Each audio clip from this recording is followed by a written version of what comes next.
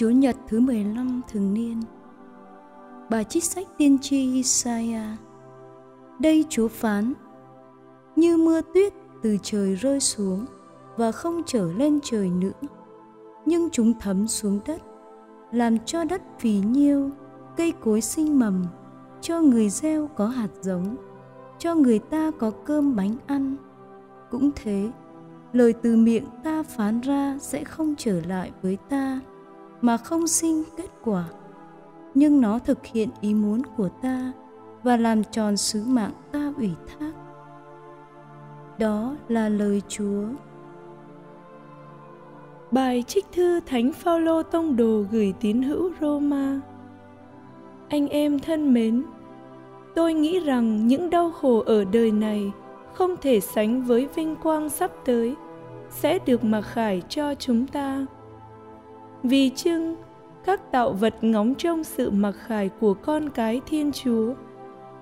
Các tạo vật đã phải tùng phục cảnh hư ảo, không phải vì chúng muốn như vậy, nhưng vì Đấng đã bắt nó phải phục tùng với hy vọng là các tạo vật sẽ được giải thoát khỏi vòng nô lệ sự hư nát, để được thông phần vào sự tự do vinh hiển của con cái Thiên Chúa. Vì chúng ta biết rằng cho đến bây giờ, mọi tạo vật đều rên xiết và đau đớn như người đàn bà trong lúc sinh con.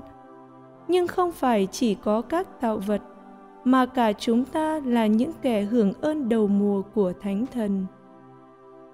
Chúng ta cũng rên xiết trong khi ngóng chờ phúc làm nghĩa tử và ơn cứu độ thân xác chúng ta. Đó là lời Chúa. Tin mừng Chúa Giêsu Kitô theo Thánh Matthew. Ngày ấy, Chúa Giêsu ra khỏi nhà và đi đến ngồi ở ven bờ biển. Dân chúng tụ tập quanh người đông đảo, đến nỗi người phải xuống thuyền mà ngồi. Còn tất cả dân chúng thì đứng trên bờ. Và người dùng dụ ngôn mà nói với họ nhiều điều. Người nói: này đây có người gieo giống đi gieo lúa. Trong khi gieo, có hạt rơi xuống vệ đường, chim trời bay đến ăn mất. Có hạt rơi xuống trên đá sỏi, chỗ có ít đất, nó liền mọc lên vì không có nhiều đất.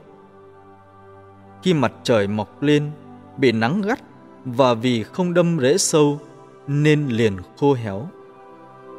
Có hạt rơi vào bụi gai, gai mọc tùm nên nó chết nghẹt. Có hạt rơi xuống đất tốt và sinh hoa kết quả.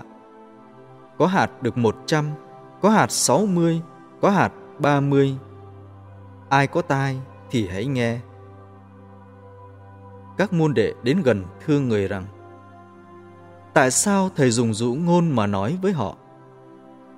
Người đáp lại: về phần các con, đã cho biết những mầu nhiệm nước trời, còn họ thì không cho biết. Vì ai đã có thì ban thêm cho họ được dư dật, còn kẻ không có thì cái họ có cũng bị lấy đi. Bởi thế thầy dùng dụ ngôn mà nói với họ. Vì họ nhìn mà không thấy, lắng tai mà không nghe và không hiểu chi hết. Thế mới ứng nghiệm lời tiên tri Isaiah nói về họ rằng: các ngươi lắng tai nghe mà chẳng hiểu, trố mắt nhìn mà chẳng thấy gì. Vì lòng dân này đã ra chai đá, họ đã bịt tai nhắm mắt lại, kẻo mắt thấy được, tai nghe được, và lòng chúng hiểu được mà hối cải, và ta lại chữa chúng cho lành. Phần các con, phúc cho mắt các con vì được thấy, và phúc cho tai các con vì được nghe. Quả thật, thầy bảo các con, nhiều vị tiên tri và nhiều đấng công chính đã ao ước trông thấy điều các con thấy mà không được thấy, mong ước nghe điều các con nghe mà không được nghe. Vậy các con hãy nghe dụ ngôn về người gieo giống. Kẻ nào nghe lời giảng về nước trời mà không hiểu, thì quỷ dữ đến cướp lấy điều đã gieo trong lòng nó. Đó là kẻ thuộc hạng gieo dọc đường.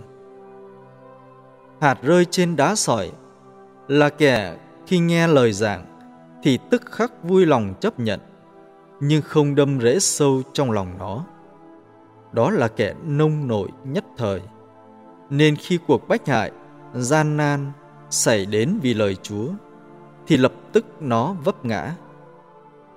Hạt rơi vào bụi gai là kẻ nghe lời giảng, nhưng lòng lo lắng việc đời, ham mê của cải, khiến lời giảng bị chết nghẹt mà không sinh hoa kết quả được. Hạt gieo trên đất tốt là kẻ nghe lời giảng mà hiểu được, nên sinh hoa kết quả. Đến nỗi có hạt được 100, có hạt 60, có hạt 30. Đó là lời Chúa.